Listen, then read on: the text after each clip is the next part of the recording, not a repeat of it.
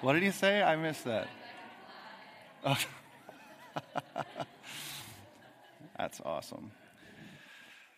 You know, growing up, and I know not all of you grew up in the church, but oftentimes as a kid, you feel like you're not an important part of the worship part service, and so this is just a way of including them and making sure that they know that that they matter as part of our worshiping family. So that's part of why we do this. If you have the scriptures with you, and if not, I'll have them on the screens behind me, but open to Hebrews chapter 11. If you're just joining us for the first time, we've been looking sequentially at the different characters from the Old Testament that are represented in Hebrews chapter 11, and this morning we're looking at Moses. Before we talk about the word, though, if I could just tell you, this last week, some of you know this, maybe your Facebook friend, or you just know this because you have a kid who's a high school student, but I spent the last 4 days, Tuesday through Friday, up backpacking with Tony Tiemann and Matt Parr and Sean Arvin, who's our missionary to China, who's here on leave, and some high school students on the annual High Life backpack trip. And a great, awesome time just spending time with students and with Tony and the guys. And I learned something, though, because I've done this a lot over the years with the High Life group. I've learned this time in particular that I'm not a spring chicken anymore, and I'm still feeling a little sore from that. But it was a good time just trying to connect to some of our students. It was rich, it was beautiful, and one of the best things, my cell phone didn't work. It's awesome. I didn't hear the news. I didn't hear anything. I should say also, this message was formed largely next to an alpine lake in the Sierras, which is my favorite place. If I was to do preparation for messages, it would be up in the forest. That's where I live. That's what makes my heart beat. So this might have a little bit of a pine scent to it, okay, this particular message. So I come back into cell range on Friday, and my phone explodes. I got to somehow, deactivate all these push notifications that I get from the news, but it sounds like you guys had a bad week. Not you guys in particular, but just a lot of bad stuff has happened, and I know Veronica's made mention of that. Just all kinds of bad news hitting us all at once, like another week? Like you just almost sense, isn't there going to be some kind of a reprieve? That was Friday. It all just comes like just tunneling into my existence. It made me want to run back up in the mountains and stay by that alpine lake. But and then I got a call on Friday night from a sheriff deputy, and he told me, he says, "Listen, I just want to warn you that there's a police officer in your neighborhood who has been threatened by name."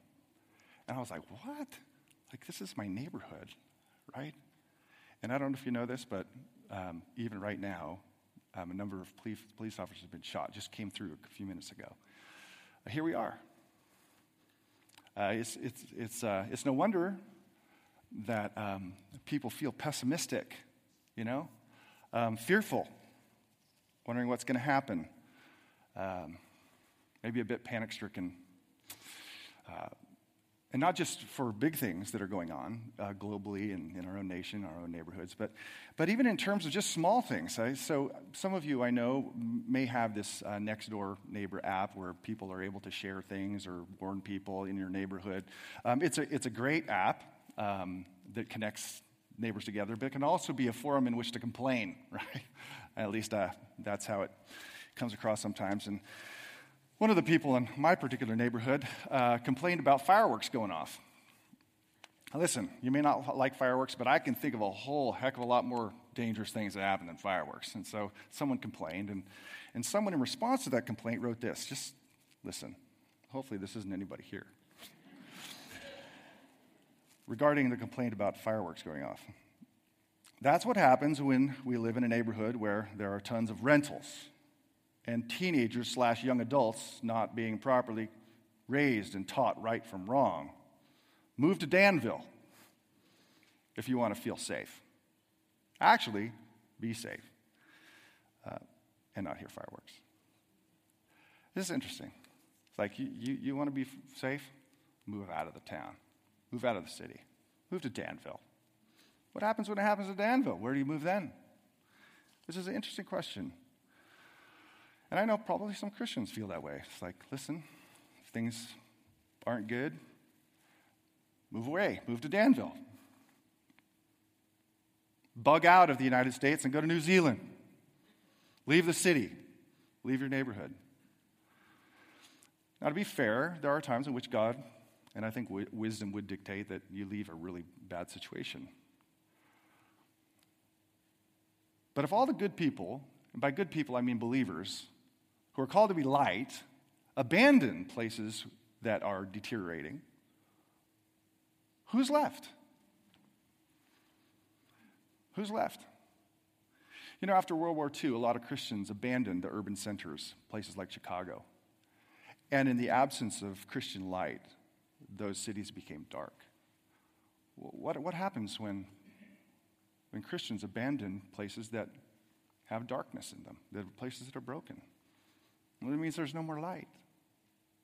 I mentioned Dietrich Bonhoeffer last week, and I'm going to mention him a number of times because my plan is to do a biographical sketch on him in the fall, and I want to pique your interest. But, you know, as a pastor, German theologian during World War II, and was his homeland is Germany, he had a difficult choice to make. He was here in the United States, and he was doing theological studies in the safe environment of American protection. He had a choice to make. Do I stay here, be safe in the United States, or do I go back into the dragon's lair to effect change? Well, he didn't stay here. He didn't stay in the safe place. He actually ventured back to his homeland to effect change, and he did effect change at the expense of his own life. Interesting question for us Christians in a time in which things seem to be unraveling, and we have darkness in our neighborhoods and in our city and in our country. How are we supposed to live? You know, are we supposed to abandon this place, or do we say, no, I'm here, and I'm here called to be light that shines in darkness so that people actually have hope, and to be an instrument of transformation in my family, in my neighborhood, in my street, in my city? That is the question. And the question is, what does it look like? What does it look like to be, we could phrase this a number of ways, an agent of change? What does it mean to be a person who brings a leavening transformation? And what does it look like? And that's where the example of Moses, I think, comes in and teaches us some important lessons on how to live out your faith in the midst of a hostile world. Moses is an example of that. And but before I read the text of Hebrews 11, I want to look at how he lived out his faith in his hostile environment. But I also want to look at how God worked through his faith in action to multiply change. Okay? So I don't want to just look at how his faith worked. I want to also look at how God worked through that act of faith to bring change. Because if it's true in his life, then God brings change as we believe and act. His grace is at work in our faith. So here's the text.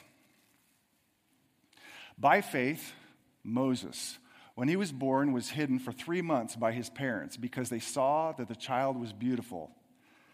Acts, the book that Tom just read, interprets that beautiful as beautiful in the eyes of the Lord. In other words, God had favor upon Moses, not just that he was a pretty baby. And they were not afraid of the king's edict. By faith, Moses, when he was grown up, refused to be called the son of Pharaoh's daughter, choosing rather to be mistreated with the people of God than to enjoy the fleeting pleasures of sin. He considered the reproach of Christ greater wealth than the treasures of Egypt, for he was looking to the reward. By faith, he left Egypt, not being afraid of the anger of the king, for he endured as seeing him who is invisible. By faith, he kept the Passover and sprinkled the blood so that the destroyer of the firstborn might not touch him. Notice there's 4 by faith statements in the text that I just read, each of them introducing a different expression of how his faith, how our faith can show itself in the world in which we live. Now, just to set context, historical, obviously Moses lived at a time in which Egypt was no longer a hospitable place. It once was friendly and embracing and welcoming to the Jewish people, but by the time he was born, it had turned into a place of death. It wasn't a good neighborhood. It wasn't a good place to live. And yet, in this context of hostility, of death, of persecution, we see his faith shine in 4 distinct ways, which should be a challenge to us.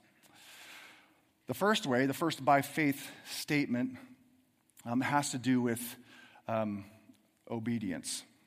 And let me put it this way, and I put it in the present tense for our sake. That faith that makes a difference, 1, expresses itself in loyalty to God above all earthly powers. Technically speaking, this is his parents' faith. Moses was born, he didn't have faith at this point, so it's his parents' faith, but the text ties it to Moses. By faith, Moses, when he was born, was hidden for 3 months by his parents because they saw that the child was beautiful, and they were not afraid of the king's edict, of Pharaoh's edict. Most of you know the story. Jewish people were blessed by God. As a result, they were multiplying at an exponential rate. And that multiplication became a threat to the powers that be, a threat to control, rule, government. And so Pharaoh, in a place of maximum earthly authority, he makes an edict that basically is going to wipe out all of the male children of the Jewish people. This is what you might call the final solution way, way back when. This is Jewish population control. And here, Moses' parents refuse to comply, and rather, they trust the Lord and they hide their boy. That is, they violate a direct command from the highest office of the land. But notice, they don't do it in an unwise manner.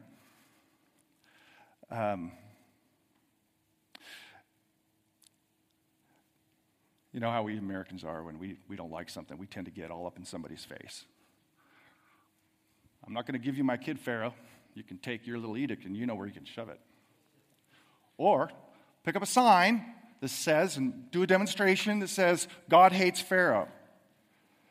That's not how they respond. They actually respond with wisdom and grace. They simply hide their boy. It's an act of faith. Hide their boy 3 months. When they realize they can't keep him anymore, they take him, they put him in a basket that has been made waterproof, and they put it in the reeds next to a place where the daughter of Pharaoh happens to bathe. It's pretty wise if you think about it. Dangle a pretty baby boy in front of a woman who has sympathy, compassion, and motherly instincts. Pharaoh would kill the boy. Daughter of Pharaoh, oh, look, she adopts him. That's what you call wisdom, right? But I want you to notice that the parents of Moses, they trust the Lord. They show that their loyalties ultimately are to Yahweh, the king who's on high, who pervades and rules over Egypt and could, with a squish of the thumb, send Pharaoh to hell. That's who they trust. That's where their loyalties lie. And that is how they express their faith. And that, church, is how we're supposed to express our faith, is that when there is conflict between earthly powers and the divine word, that is God's voice, then our faith is to express itself in loyalty to God. That is, we obey God, not the voice of men when those are in conflict, but to do so with wisdom and grace. And church, the day is coming when you and I will have a choice to make, and you know that day's coming, in which we will have to choose, to whom do my loyalties lie? Who ultimately am I going to entrust my life, or if need be, my death? The Lord or the Oval Office? The Lord or our government? And when those come in conflict, with each other, I pray we express our faith in the simple fact that our loyalties and our trust belong to the Lord. And that we will stand in the ranks of Shadrach, Meshach, and Abednego, and we will look in the face of Nebuchadnezzar, the king of Babylon, and I'm speaking figuratively, and say we will not bow down. Or we will join the ranks of Corrie ten Boom, who said, despite what the German edicts were, I am going to hide Jewish people in my house at the expense of my own family. I hope ahead of time that you have, as an act of faith, decided ahead of time, I serve ultimately one voice, and as voice of the Lord. I trust ultimately in one person, and that is the Lord, not in princes, not in kings, not in presidents or parties. Amen? We'd ought to think about that ahead of time. But pan back for a second and think about how God used this simple act of faith. They trusted the Lord, their loyalties were to the Lord, and they hid their boy. When they could have, out of fear, panic, surrendered their boy, and Moses never would have gone on to live. How did God multiply that act of faith? Well, we have Moses. I mean, as a result of what they did, that simple act of trusting the Lord, Moses was given the best education on planet Earth at the time. May have been pagan, but he was educated. And I believe God used that providentially to prepare him to be one of the greatest writers of the Old Testament, a writer of the first 5 books, arguably the greatest author, certainly the most revered from a Jewish perspective, and also the deliverer of God's people. And you see how a simple act of faith on parents, God multiplied it and changed things as a result of a simple act of faith working itself out. God works, multiplies his work as God's people simply trust and obey. That should be encouragement for just God's working. God will multiply. We may not know what it looks like or how it's going to result, but God is at work when his people choose to trust him and step out in faith. That's lesson number 1. How a faith expresses itself is our loyalty to God. And when we do, we send a message that there's someone else that we serve. We show people that there's someone higher than Pharaoh that we love.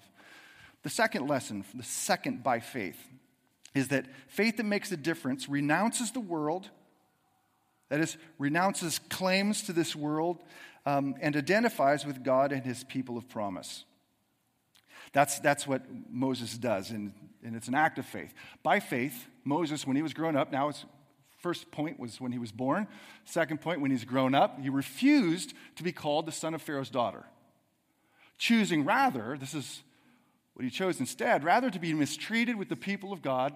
Here he's identifying with God's people, the Jewish people, than enjoy the fleeting pleasures of sin. He considered the reproach of Christ greater wealth than the treasures of Egypt, for he was looking to the reward. He was part of 2 families, right?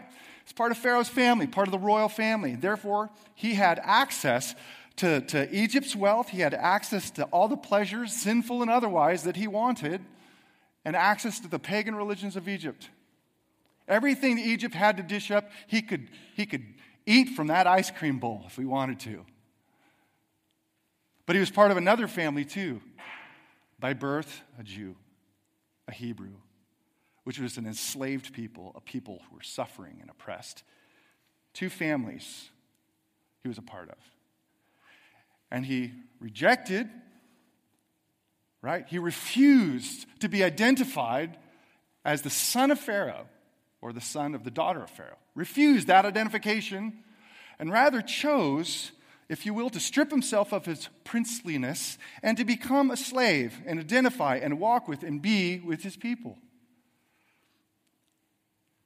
To leave behind the pleasures of sin and identify with God and his people and the promises that God made to that people. That something better is coming than this big ice cream bowl that Egypt dishes up. And which am I going to eat? The fleeting pleasures of what comes and then goes? Or am I going to trust that though this people that God has promised amazing promises to are suffering right now, the best is yet to come for them, and God has a big, if you will, ice cream dish at the end of time that is better than anything that Egypt has to offer. And to identify with God's people, the people of promise, and say, the best is yet to come, and I'm identifying with God's people, and I'm identifying with God's promises, and this is where I live. He is, in effect, renouncing worldly things, saying there's something more important. That's one of the ways in which faith expresses itself, is when, people see that the big ice cream dish that everybody's drinking out of right now, everybody wants a piece of it. It doesn't really matter to us because we have something better. They know that's when what we really hope for shines out. And there should be, by the way, kind of a realization that Moses, laying aside his position as prince to become a slave and identify with and for his people, that's strikingly familiar, right? It should be, because Moses is kind of a shadow of the great one to come, right? You look at Moses' life and the great one to come, who is Jesus, and Moses was a sinner like you and I. He was self-conscious. At times he had confidence issues. At times he had self-control issues. At least on one occasion he lost his temper. He seemed to lack wisdom in certain realms of administration and organization. So he was a sinner and he was weak like us. And yet his life is remarkably like that of Jesus. Both Moses and both Jesus were the targets of infanticide, that is, kings trying to wipe out kids to avoid the threat. Both Moses and Jesus would lead people in deliverance. Both Moses and Jesus would be mediators of covenants. And both Moses and Jesus gave up their glory for the sake of suffering for the people. Sounds like Philippians 2 to me, that Jesus, though he existed in the form of Almighty God, the Prince of Heaven, didn't regard equality with God something to be grabbed at, but instead he humbled himself in obedience, loving obedience to his Father. He became a man. He became a slave to the point of offering himself on a cross. That's Christ-likeness. Moses was a Christ-like person, even ahead of time, right? I think that's probably what he has in mind when he says that he considered the reproach of Christ, that is, in his suffering for the sake of his people. He considered the present pleasures of Egypt not worth being compared to what would come. That too is a bit of a challenge. Just for those of us, which ice cream dish are you eating out of? Are you hoping for the one that God has promised? It's like, listen, the day is coming in which what you long for so much, a perfect family, it's coming, but it's not now. The day is coming in which that marriage that you long for, but it's not here, is going to come. And it's going to be between you and it's going to become Christ, between Christ. The day that you're looking for in which health is forever and it's wonderful and there are no more sore muscles or broken backs. It's coming, but it's not now. Is that what we're longing for? Or are we trying, like the rest of the world, like the Egyptians did, to just devour everything this world has to offer and its sinful and non-sinful pleasures, because this is it? Because that's the question. And when the world sees us, hey, I'm willing to suffer with and for the sake of God's people, identify with them, identify with the promises, the best is yet to come, then it makes a difference. People see that something's different about us. Something's massively different about us. And I want you just to note something here that I think is important for our time, is how communal faith is. It says, by faith, and then in verse 25 says, part of his faith was choosing to be mistreated with the people of God. And I think you could also say, be mistreated for the people of God. That is, his faith was demonstrated in how he identified with and served the people of God. Faith was and has always been a communal thing, especially as it relates to expressing itself in love.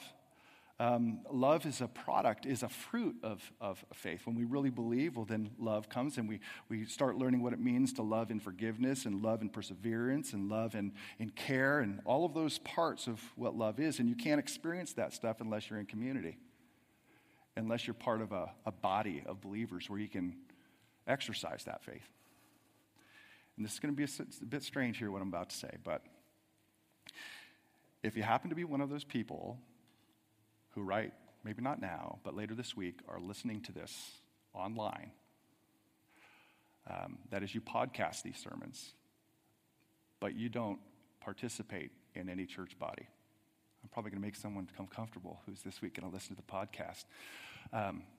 You need to understand that your faith was meant to be communal. You can't learn to love. You can't learn to sacrifice. You can't learn to identify with God's people if all you are is a podcast Christian. So I would encourage you, again, I'm speaking to people online.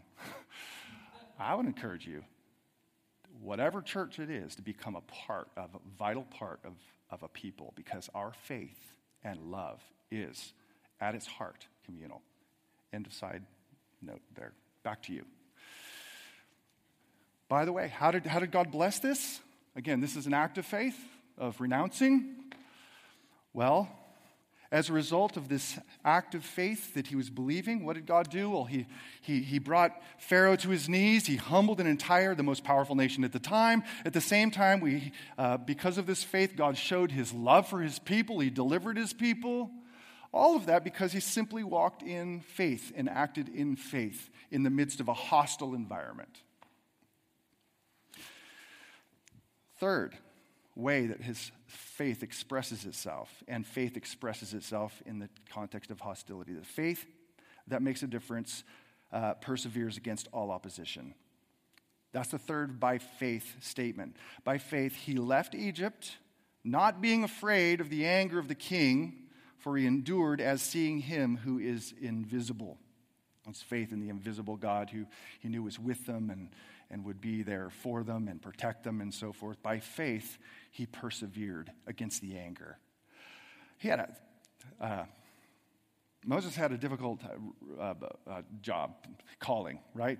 He had the anger of Pharaoh who was pursuing him, behind him and outside, and then he had a whole bunch of whiny complainers and grumblers within his own people who were constantly threatened to pull a coup, right? Problems outside, problems inside, and yet he continued to persevere in faith and continued to follow through in God's calling on his life, trusting that God would be there for him, trusting in the God who is invisible, trusting that God would make a way, trusting that God would open the seas when it was time. As he endured in his faith. And that is another unique aspect of faith that in a culture of quitters, we need to hear. Where there's faith, there will be perseverance. There will be endurance. You'll continue to do what God's called you to do. My great-grandfather owned a gold mine called the Defender Mine. And he dug and dug and dug and dug. Sweat, blood, lost one of his own sons in that well, or in that mine. What motivates a person at expense of life, sweat, and tears to keep digging? Belief that gold's down there. As long as there's belief, there's perseverance. If there's no belief, then people quit. Same is true in marriage. Another example. When two parties are bound together and they believe God's going to work this out, and God's going to bring us together in ways that we can't fully fathom yet, and our love for each other is going to grow and grow rich, and we're going to learn what it means to forgive and learn what it means to forget. And you believe that, well, then you persevere. The moment you think, well, there's no hope, that's the first moment where all is lost. Where there's belief, there's endurance. And that's one of the ways I think we as Christians in our time can express our faith. Unless God calls, I ain't going anywhere. Unless God moves me, I'm sticking with it. That's John Hanson quote, right? It's like, you never quit unless you're called. You don't leave until you're called away. You don't just say, well, I'm done with that because I'm tired. Well, you know what? I'm sure Moses was tired. I'm sure you're tired. And that's when you're like, all right, I want to keep taking one step after another because I believe God is at work. And as I continue to endure in faith, I know God's going to multiply this. young Christian, I had in my mind these daydreams of momentary events in which my faith is like seen. Someone pulls a gun to your head and says, you better reject Jesus. And you're like, no, and blows your head off. And you become a martyr like, wow, that's faith. I want to be one of those people. Not really, but, That's like a flash in the pan faith. And sometimes when you're a person like Jim Elliot, it happens, right? He dies in the wilderness and trying to bring the gospel to the Auca Indians. But most of God's greatest achievements are accomplished by people just enduring in acts of faith day by day, week after week, month after month, mostly mundane things, and just trusting and persevering in that trust. Even if nobody notices, God does. And as you continue to take those steps of faith, enduring, you got to know that God is going to multiply that in ways that you can't fully understand. Moses persevered. As a result, how did God do? How did God multiply? Well, let's see. The people of Israel he brought down nations before them. He through his faith, he preserved God's people for 40 years in the desert. And through his perseverance, this persevering faith, he brings them safely to the borderland of the promised land. It's just simple, enduring faith, doing what God's called you to do, trusting that God is working. And look what happens. The same happens for you. It may never end up in the Bible, and it won't. But you'll make a difference. You'll make a difference in your neighborhood, your family, your marriage, and Fairfield, Vacaville, wherever you live. If just, my loyalty is ultimately to God. That's how I express my faith. I'm expressing my faith in a renouncing of that this world ultimately has nothing to offer me that I don't get later. And I'm going to persevere in my belief that God is working. That's how we're supposed to live in the context of an increasingly hostile world. But there's one final by faith statement that leads us directly to the ultimate change factor. Is ultimately faith that makes a difference, embraces the sufficiency of the Passover lamb. This is my favorite part. Should be yours too. By faith, he kept the Passover and sprinkled the blood so that the destroyer of the firstborn might not touch them. You know the story? God says, listen, I'm sending my destroyer. That's an angel of death. And he is going to destroy all the firstborn in all of the land of Egypt. And your only protection is to take a lamb and slaughter it and take the blood and put it all over the doorpost of the house. That's it. That's your only protection. That's a whole lot of trust in blood, right?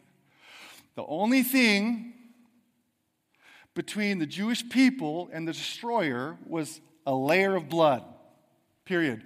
There were no concrete walls. There were no Star Trek, shields. Shields at 100%, Captain. None of that. No shield of works, nothing. The only protection for the Jewish people was to trust that the blood was strong enough to protect them from the wrath of God.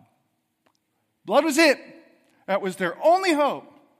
Which means if they took and they painted their doorposts with blood, they trusted that the blood was sufficient enough to protect them when everyone else was dying. That brings us right into the main point of Passover, right? In which Jesus, on the night he was betrayed, he took a cup that in one sense looked back to this event and reoriented the whole thing and said, listen, this is my blood of the covenant, the new relationship, which is poured out for many. In other words, I am the Passover lamb. And the only thing that will protect you and me in the coming day of wrath will not be concrete. It will not be a shield. It will simply be this, the blood of Christ, period. It's not going to be how well you lived. It's going to be, did you trust that the blood of Christ was sufficient to save you? And not only sufficient to save you from the wrath to come, but sufficient to save you in the loving and eternal embrace of our Father. That he loves us by way of the blood. He sings over us by way of the blood. We are his and he is ours by way of the blood and the blood alone. That's ultimately, if you want to know how to change the world, and you may never see it with your eyes, but if you trust the Lord, I believe he will multiply that faith.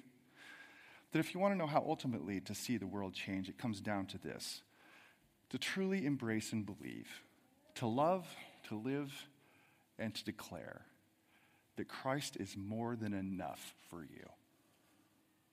And when that is your heart, and that is your life, and those are your words, well, then the gospel of the kingdom goes forth, and the gospel of the kingdom is powerful. So, here we are, 21st century. The news is going to continue to be bad, probably. I hope we get some good news. But how is it that we're supposed to live? Day in, day out. How are we to be an instrument of change on our streets, in our city? Well, at a very simple level, it's believe. But in your belief, express your ultimate loyalty to God, not government, not your party, but to God. Relinquish each day. The world is not what I live for. I identify with God, his people, and the people of Christ. Express your faith by enduring. Sticking with it. And ultimately express your faith by confidence in the blood of Christ that brings us home.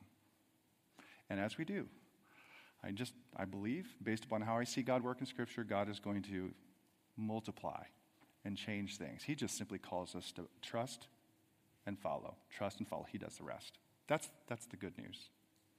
And I close with Dietrich Bonhoeffer.